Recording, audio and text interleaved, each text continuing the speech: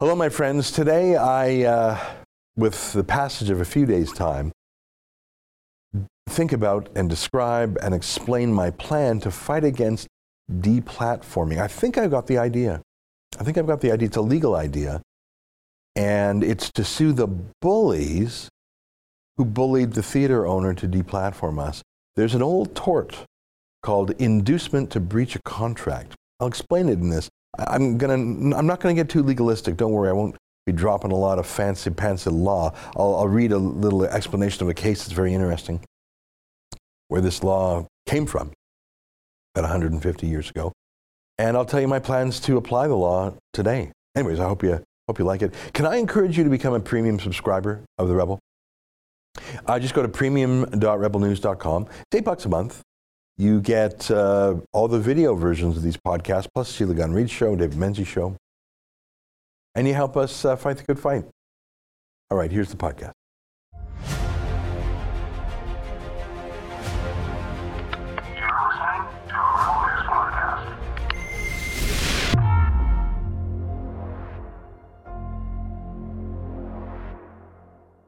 Tonight, I'm officially launching my new project, StopDeplatforming.com. It's time to fight back for free speech. It's October 14th, and this is the Ezra Levant Show. Why should others go to jail when you're the biggest carbon consumer I know? There's 8,500 customers here, and you won't give them an answer. The only thing I have to say to the government about why I publish it is because it's my bloody right to do so.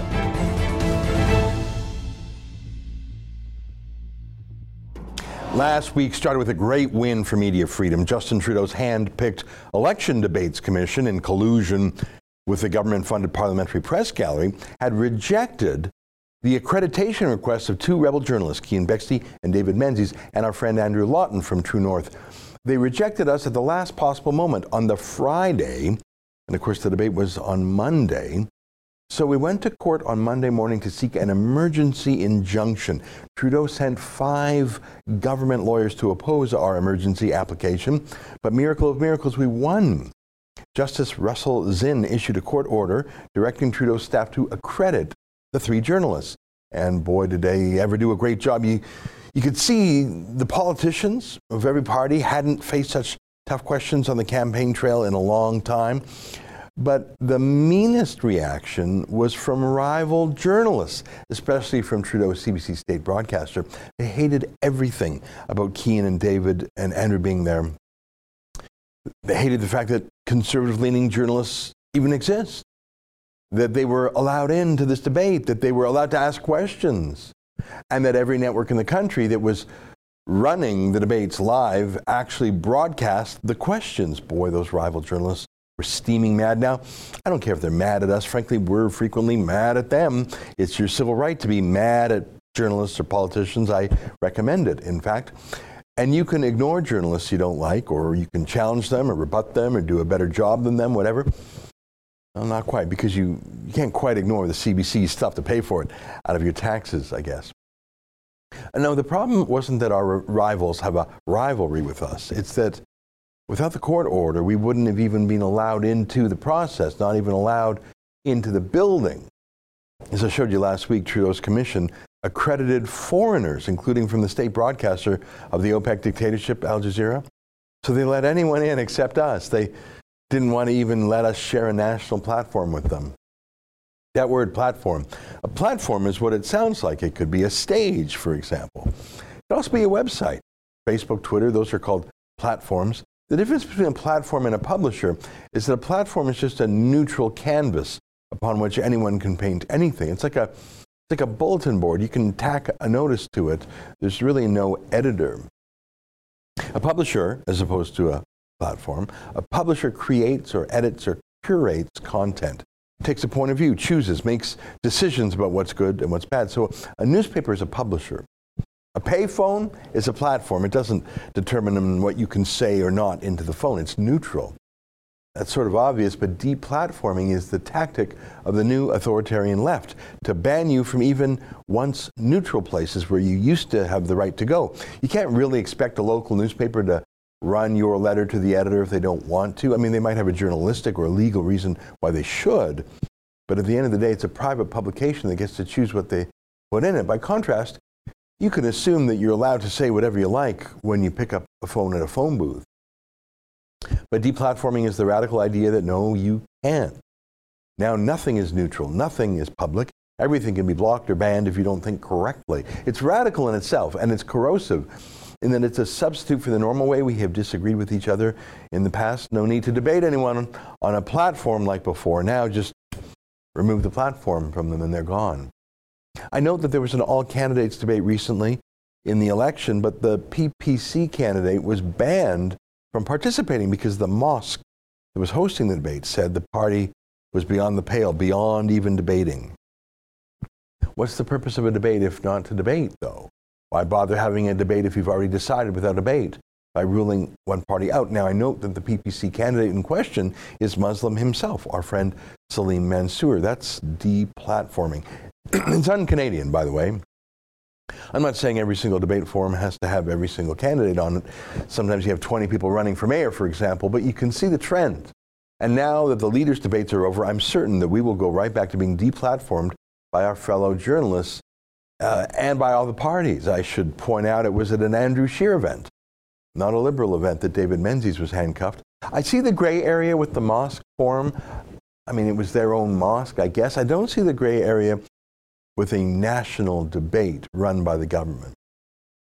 But the deplatforming that happened to me on Thursday at Edmonton's Princess Theatre was the clearest of all cases. There wasn't any wiggle room there, no gray area there. I had a contract with the theatre. It was a done deal. I had paid the full fee in advance. The analogy here isn't even a bulletin board or some public park. It was a contract for money between me and the theatre owner.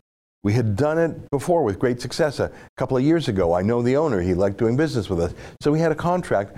That's not us just hopping up in a town square on a fruit box and yapping. That's a contract. And yet he breached the contract. I don't propose to rehearse how it all went down. I told some of the story last week on YouTube. But basically the owner, who himself is an immigrant to Canada from India, his name is Mike Brar, he told me he was starting to get threats and pressure from NDP activists in Edmonton, and not just from nobodies. The former NDP MLA, Jessica Littlewood, was pressuring the theatre to cancel us and said no one should rent to us. There was an activist from Progress Alberta, Rachel Notley's pressure group, doing the same thing. These are official people with high stations in public life. There's a professor that was doing the same thing. There was a hairdresser. A whole whack of people from every walk of life were pressuring this poor businessman. I talked with him on the phone, and he said he was getting so many hostile phone calls, he couldn't sleep at night. He was so terrified, worried, scared. So he canceled them. By canceled, I mean he breached his contract to me. He kept the doors locked. I told him he didn't need to worry. We hired a private security team to make sure no ruffians came, and no ruffians did come. There was all those really tough Antifa losers who were really butch online. None of them bothered to show up. Just one crank known around Edmonton as Rickshaw Dave, really the village idiot. 200 supporters came and one kook. There literally was nothing to be afraid of. And even if there was, I had worked with police and they had a big presence right there. So I wasn't just deplatformed as in denied a platform in the first place. I mean, I respect Mike Brar's right to have said to me in the first place, we don't want to rent to you to begin with. I think I would respect that. At least I'm not sure if that violates my civil rights in some way. I'd have to think about it more. But I guess had he said that at the beginning, at least I wouldn't have spent time and money advertising and promoting that venue and buying a plane ticket there and getting all my friends to show up there. Had he just said no in the first place, but he didn't say no. He said yes, and I paid him a lot of money. And we even had a discussion about freedom of speech, and he agreed to protect mine. But he didn't. He breached his contract to me, so I have a legal remedy against him. I can sue him for any damages, but I can also sue the people who pressured him to break his contract. I found this summary of the law on the website of a Canadian law firm called Lawson Lundell out of BC. It's sort of a, law for beginners kind of publication. Let me quote it to you, okay? I think it's very good. Although the tort of inducing breach of contract is rooted in medieval law of master and servant, the modern version stems from the 1853 House of Lords case, Lumley versus Guy. In Lumley, the plaintiff had a contract with an opera singer, Miss Wagner, to sing exclusively at his theatre. The defendant, who wanted to showcase Miss Wagner's talents at his own theatre and for his own benefit, persuaded Ms. Wagner to break her contract with the plaintiff and sing exclusively for him. The plaintiff took action against the defendant, and although the defendant was not a party to the contract, he was found liable. That's what inducing a breach of contract is usually about. Someone tries to steal someone away. A professional athlete, a top executive, a brilliant scientist, a record label stealing a musician away from a rival record label. But it absolutely would apply to my case too, even though it's not like the bullies who bullied Mike Brar got any economic benefit out of it. They didn't steal the theater away for their own show, for example. They were just being malicious. In my mind, that actually makes it worse. They were just being purely destructive. It's not like they were even trying to do something better than me. They were just trying to destroy my event by bullying my business partner, Mr. Brar. That's what he was. That's what Theo was. So I met with our Edmonton lawyers, and we came up with a plan. We're just going to sue everyone who is dumb enough to reveal themselves as a bully, bullying Mike Brar to breach the contract. So those who were the most cowardly, who made anonymous threats to Mike Brar to scare him, I'll probably never catch them, but Jessica Littlewood, Professor Lavelle, all the other people who worked for Notley, you bet I got their names, because they're under some weird impression that they can harm businesses like ours and like Mike Brar's just because they're more noble in their minds, but they're not more noble. It's not noble to stop a book launch. That's like a form of book burning, right? It's really gross, and it did dawn on me that Mike Brar is a minority immigrant. I'm Jewish, and my book is being metaphorically burned. I think that's not a good look on the NDP. If a judge would be appalled by one opera company stealing a singer from another opera company for profit, I can only imagine that a judge would be appalled by someone wrecking a book launch just out of censorship and spite. That's so contrary to the public interest, it hardly needs to be argued. But that is my plan. Ironically, the fact that I had a platform and it was taken away is precisely what gives me the legal standing to sue all of these harassers for the damages they cause. And I plan to sue every single one because I truly believe it's just a small number of bullies who have never been stood up to before, ever. I doubt there are 50 people in all of Edmonton, a city of 1 million, who behave this way. 50 people are enough, though, to make a city of 1 million unfree, at least when it comes to books or political events. That's a kind of tyranny. I'm not about to be tyrannized or bullied. They need to be taught what they did was wrong and that they can't do it with impunity. I believe that by suing these people, 10, 20, 50 of them, whatever, they'll get a real education about right and wrong that they never got from their mama. I believe they won't be so quick to deplatform anyone again, certainly not me. And I believe that it will serve as a larger deterrent to this awful authoritarian practice of deplatforming. I don't think this approach could work, say, for Salim Mansour in that mosque, because he didn't have a contract with them that was breached. But it would sure work with someone who tried to have a conference and had a contract, but bullies had that conference canceled. Well, not if they just tried, if the conference was actually canceled. So I'm excited about this. It was a bad thing that was done to me, but it's a great way to fight back by using the law. It's a teachable moment, and it's a moment of counter-revolution. For a decade, we've seen the speedy infringement of our freedom of speech. I think this is a way to fight back. I'm setting up a website at stopdeplatforming.com. It's just very basic for now, but over the weeks and months ahead, you'll see more, and it's where we'll post all of our news about the lawsuit, and of course, we'll post the lawsuit itself. And it won't surprise you to hear, we need your help to pay for this. I don't think we'll win much in the lawsuit in terms of damages. It'll surely cost us many times that in terms of legal fees. But this isn't about money. It's about stopping the bullies one at a time or 50 at a time and standing up for platforms for everyone, even people with whom we disagree. If you can help chip in, please do at stopdeplatforming.com. And if you hear of anyone else who has a contract with a restaurant or a bar or a theater or a convention center and that contract was breached because bullies bullied a venue owner, let me know. I'd love to see lawsuits like this everywhere. Stay with us for more.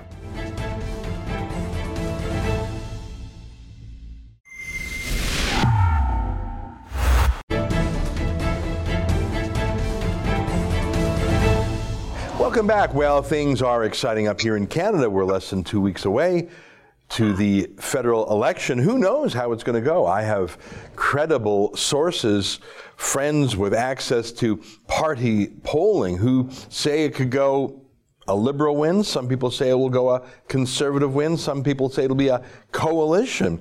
I have no idea how it's going to end up, but we're not the only people in the world with politics. Our friends in the United States do, because, of course, their 2020 election campaign is in full tilt. President Trump went to Minnesota, home of, amongst others, Ilhan Omar, for a big old rally, huge turnout. But as so often happens, when the local mayor and constabulary are Democrats, well, they let Antifa rioters have their way. Check out this shocking footage. I don't see a cop in sight here. Just wrecking stuff, burning stuff, assaulting people. This is not just condoned. This is positively the street teams. There's a hammer and sickle there. Yeah, that's what it was like in Minnesota. Joining us now to talk about the excitement in Minnesota, but also what's going on in Congress with the impeachment drive, is our friend Joel Pollak, senior editor-at-large at Breitbart.com. Joel, great to see you. Great to see you, too. You know, I remember when Donald Trump had a few election rallies. I think he had a big one in Chicago. If I'm thinking back to the year 2016, if I'm remembering my cities right. And the whole place devolved into a massive riot. Same thing when he went to California. When the Democrats control the police, they like riots, don't they? Well, there are some more interesting details. Your memory is pretty good. What happened in Chicago was that left-wing protesters crashed the venue for the rally and infiltrated the stadium where it was supposed to happen. And so the rally had to be called off because of poor security by local police. And they blamed Trump. The local authorities blamed Trump, saying it was his fault that all these rioters had shown up. And to their great discredit, some of his Republican rivals also said that Trump had caused this. It was really a turning point, because I think there are some conservatives who were on the fence about Trump and might have preferred Ted Cruz or Marco Rubio, who saw that Trump's rivals were basically trashing free speech and said, you know what, they've had it with these other conservative rivals. They're sticking with Trump. It was really an important watershed moment in the internal debate among conservatives in the United States. A couple months later, Trump came to California before the California primary, which was supposed to be the scene of the final battle between Trump and Ted Cruz, although Ted Cruz lost Indiana a week or two before, which meant that he left the race. So California was not as competitive as it ought to have been or could have been. But Trump came to California anyway, and he had a large rally in San Jose, and I was there, actually. I covered the rally. And the police decided not to hang around the venue itself. They set up a perimeter around the venue. What they allowed to happen by doing so was they allowed rioters, anti-Trump rioters, to harass and attack, physically attack Trump supporters as they were leaving the venue. I personally witnessed the anti-Trump rioters burning an American flag and shouting radical slogans and things like that. Other people standing at other parts of the complex witnessed Trump supporters being hit with bottles, being chased. People in the parking lot were chased. Their cars were attacked. Some of this happened in full view of the media. There was a woman in a Trump football jersey who was pelted with eggs in front of television cameras. And so this was something the mainstream media couldn't ignore because they were filming it. And the mayor, Sam Liccardo, who's a bit of a failure because San Jose has a massive pension problem, and he couldn't even manage a flood. One of the rivers near his city basically overflowed its banks a few months later and caused toxic flooding in the city, and he did not provide adequate warning to residents. So he's not a very good mayor, although being a Democrat, he got elected anyway. But Mayor Sam Liccardo blamed Trump for the riot instead of taking responsibility for the poor deployment of his police force, which had been told to stand back from the rioters. So we are now back in that space. Minneapolis is run by a guy named Jacob Frey, who's a first-term left-wing mayor, and he declared Thursday Love Trump's Hate Day. He opposed Trump having a rally in Minneapolis, and initially the Target Center, which is the venue Trump was going to have the rally in, they wanted to charge Trump more than $500,000 for additional security. Trump pointed out that Obama had never had to have that kind of security when he was president, and eventually they backed down.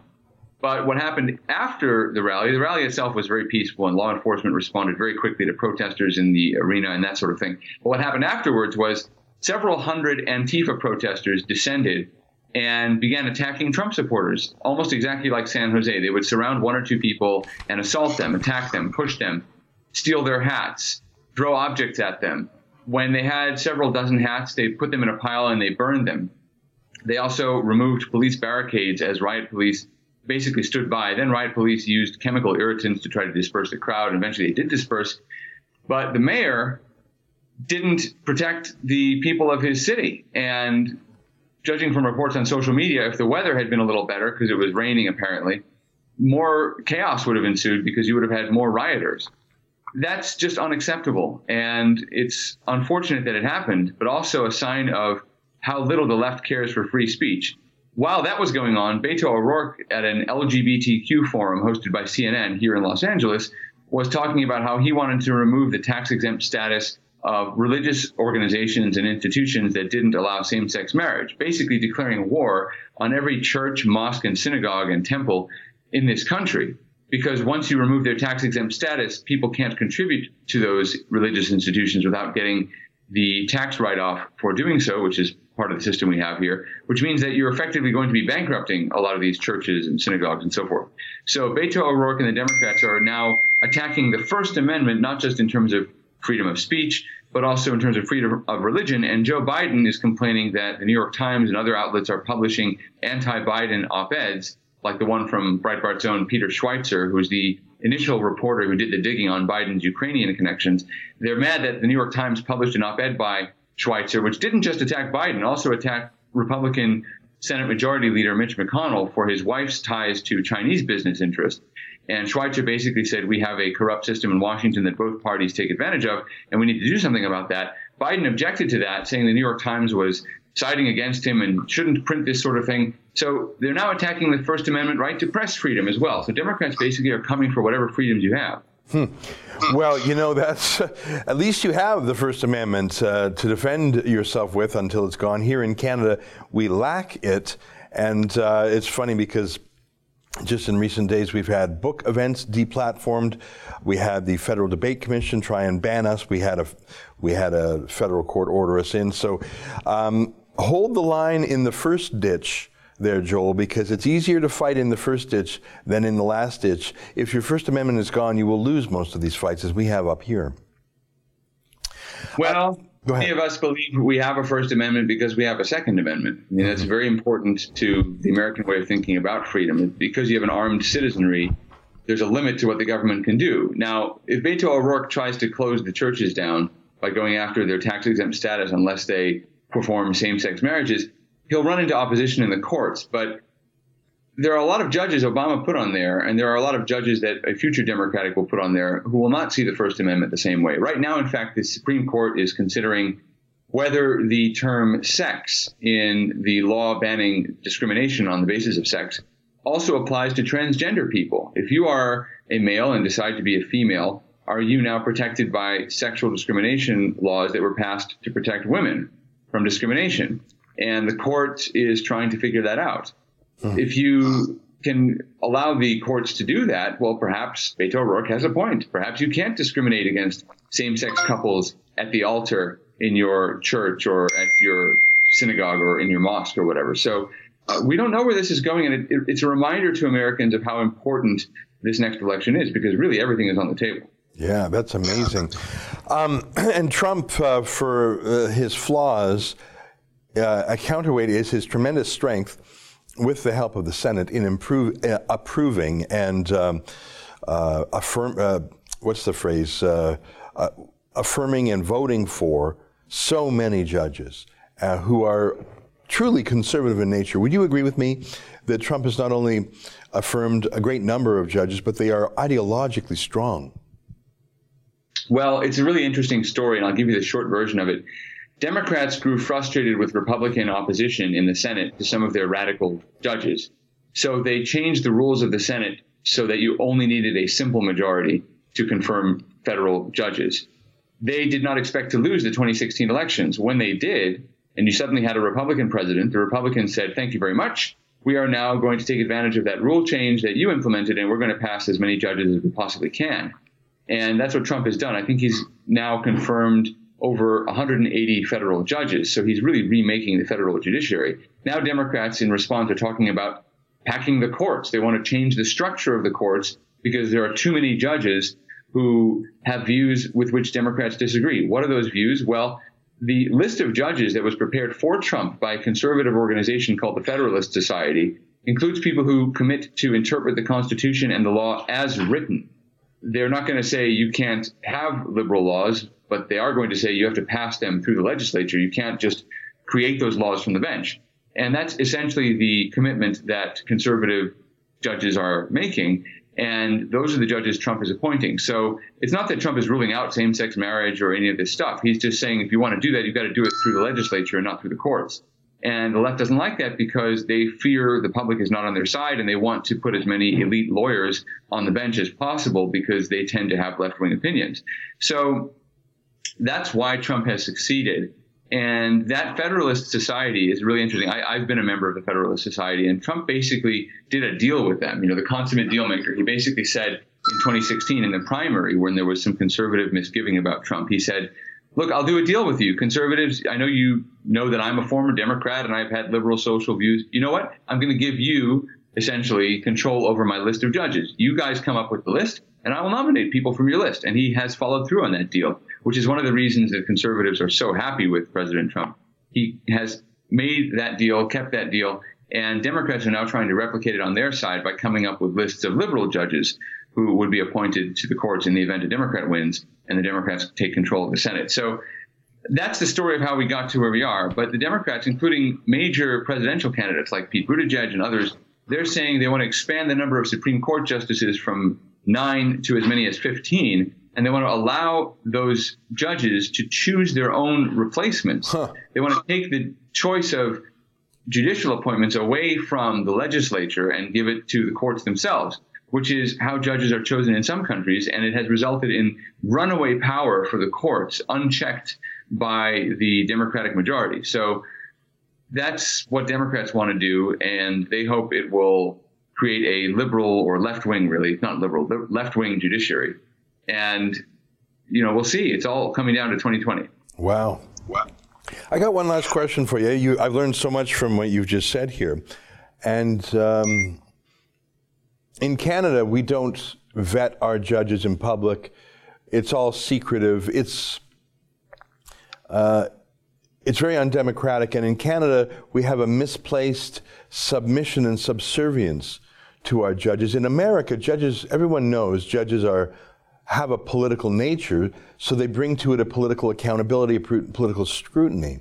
In Canada, our judges are even more political than yours, but there's this aura around them that they are high priests who cannot be questioned. I think it's a great flaw, not just in our Constitution, but in our media culture. That's a branch of government, the judiciary, but we don't hold it to any account. And that's, I think, a weakness of Canada. I want to shift back to the riots for a moment, if I may, because I have a theory about Antifa, Black Bloc, and why George Soros, in the days and weeks after Trump's win in 2016, publicly committed tens, I think it was even over $100 million to street activism. And I think it's this: to associate the word Trump with controversy, chaos, and danger. If you support Trump, not only will you personally be at risk if you wear a red Make America Great Again hat, if you go to a Trump rally, not only will you personally be at risk, but wherever Trump goes, there's a riot, there's someone being punched, there's some car burning, that it's to create a sense of crisis in general, but crisis and controversy attached to Trump itself. And that is a mass psychology tactic from the left. That's my theory. Maybe that's obvious. Well, it's not even a theory. You're 100% correct. And in fact, it predates the 2016 election, or it happened during the election. It predates election day. But that's specifically what the Democrats did. And James O'Keefe, the conservative filmmaker, exposed it because he got several high-level Democratic operatives on tape saying that that was their goal. They would infiltrate activists into Trump rallies and other rallies, not just Trump, other Republican events, and they would instigate fights. And they would have someone there to record on video. Then they'd make sure the video made its way to the mainstream media. And the idea was to create a sense, in their words, of anarchy around anything happening with Trump and the Republicans, so that when people thought of Trump, they thought of instability, danger, chaos, exactly as you said. That was the plan. They have a term for it. They called it bird dogging. Mm-hmm. And that's what they did. And that's what they continue to do. The problem for them is that all the Trump supporters are onto what they're doing. And Trump is also very good at setting the stage. When you've got a president who can command the audience, he's very good at setting things up. And he set it up in Minneapolis very, very well as a battle over free speech. You're either going to let us have free speech, we can come together and express ourselves, or you're not. And it's clear that even though Minneapolis reluctantly agreed to allow this rally to happen, they did not protect the people who attended it. And they allowed these thugs to attack them. Now people may be reluctant to go to future political rallies. I can tell you one thing, though. People who know about what happened are going to be more inclined to go to the polls and vote for Donald Trump, because people sense that if this sort of thing is allowed to take place without any sort of repercussions politically, then it's going to continue and become worse. And we're going to live in a society based on fear. The other thing that's making that clear to people is the NBA, the National Basketball Association. And congratulations again to the Toronto Raptors. But, we've got the NBA over in China right now, and they're shutting down American journalists who want to ask questions of the basketball players about the crackdown on their free speech rights by China. China is not allowing any sort of criticism of their policies in Hong Kong. And an NBA general manager for the Houston Rockets made a comment about Hong Kong while he was traveling with the team in Asia. And he was immediately rebuked by another NBA official, and they've wrestled with it. And the Chinese basically said, we're not going to air any more preseason games. And China is basically trying to shut the NBA down in China, even though it's very popular there. And it's exposed the degree to which the NBA was in cahoots with the Chinese regime in suppressing freedom of speech, but not just the NBA. ESPN, the big sports network here, they've been suppressing discussion about this. And a whole bunch of other American companies have been curtailing free speech activities because of the demands of the Chinese government. So Americans are waking up to what Donald Trump has forced everyone to see, which is that doing business with China comes at a major cost to our own freedoms. And so people are aware that this is at stake very much in the 2020 election. Wow. I tell you, we didn't even have time to talk about impeachment, but I'm so glad we focused on free speech. That's something that's important to us up here. I also travel to the United Kingdom from time to time. I'm interested in a former journalist of ours named Tommy Robinson. I see that the UK is further down the road of censorship than Canada is, and Canada is further down the road of censorship to the United States.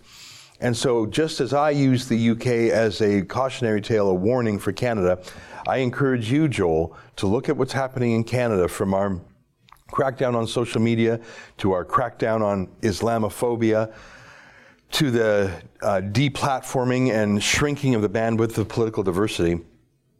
Look at us as a cautionary tale, because if you don't dig in your heels, it will get worse. And I hope you don't let it get worse down there. Well, with us, we have a new challenge. It's not the government suppressing freedom of speech yet, anyway. It's really the private sector, large companies, right, social media giants, and the NBA. I mean, who thought of them that way? But they're always quick to criticize Trump and quick to side with social justice and all that stuff. But when it comes to China, they're quiet in general. And so we're starting to realize that. That's a good point, and that's something we've learned too. The governments like to, if anything, contract out their censorship to the social media companies. And you're right, the NBA, that's just pure crony capitalism. They'd rather cut a deal with rich Beijing than uphold the system of freedom that gave them their economic growth in America. Joel, thanks for your time today. Keep up the fight down there. Look forward to keeping in touch with you as the U.S. 2020 race unfolds. Thank you so much. All right, there you have it. Joel Pollak, the senior editor-at-large at Breitbart.com. Stay with us. More ahead.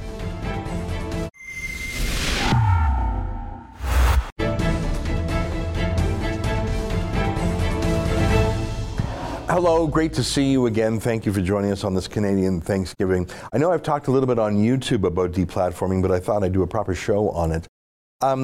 Look, we started Rebel News to actually do news, do journalism, reporting commentary, some activism, sure. We didn't start it to get into a bunch of litigation. But our enemies have brought that to us. They call themselves our enemies. They don't want to debate with us. We're not their counterparts. They want to silence us and deplatform us. But I believe in the form of an inducement to breach contract lawsuit. I believe I can push back and root out the problem and maybe stop this trend. I'm willing to bet on it. I'm going to put the money of our company into suing the people who caused us to be deplatformed. I do need your help. If you can go to stopdeplatforming.com, I'd appreciate it. All right, that's the show for today. Until tomorrow, on behalf of all of us here at Rebel World Headquarters, good night, and keep fighting for freedom.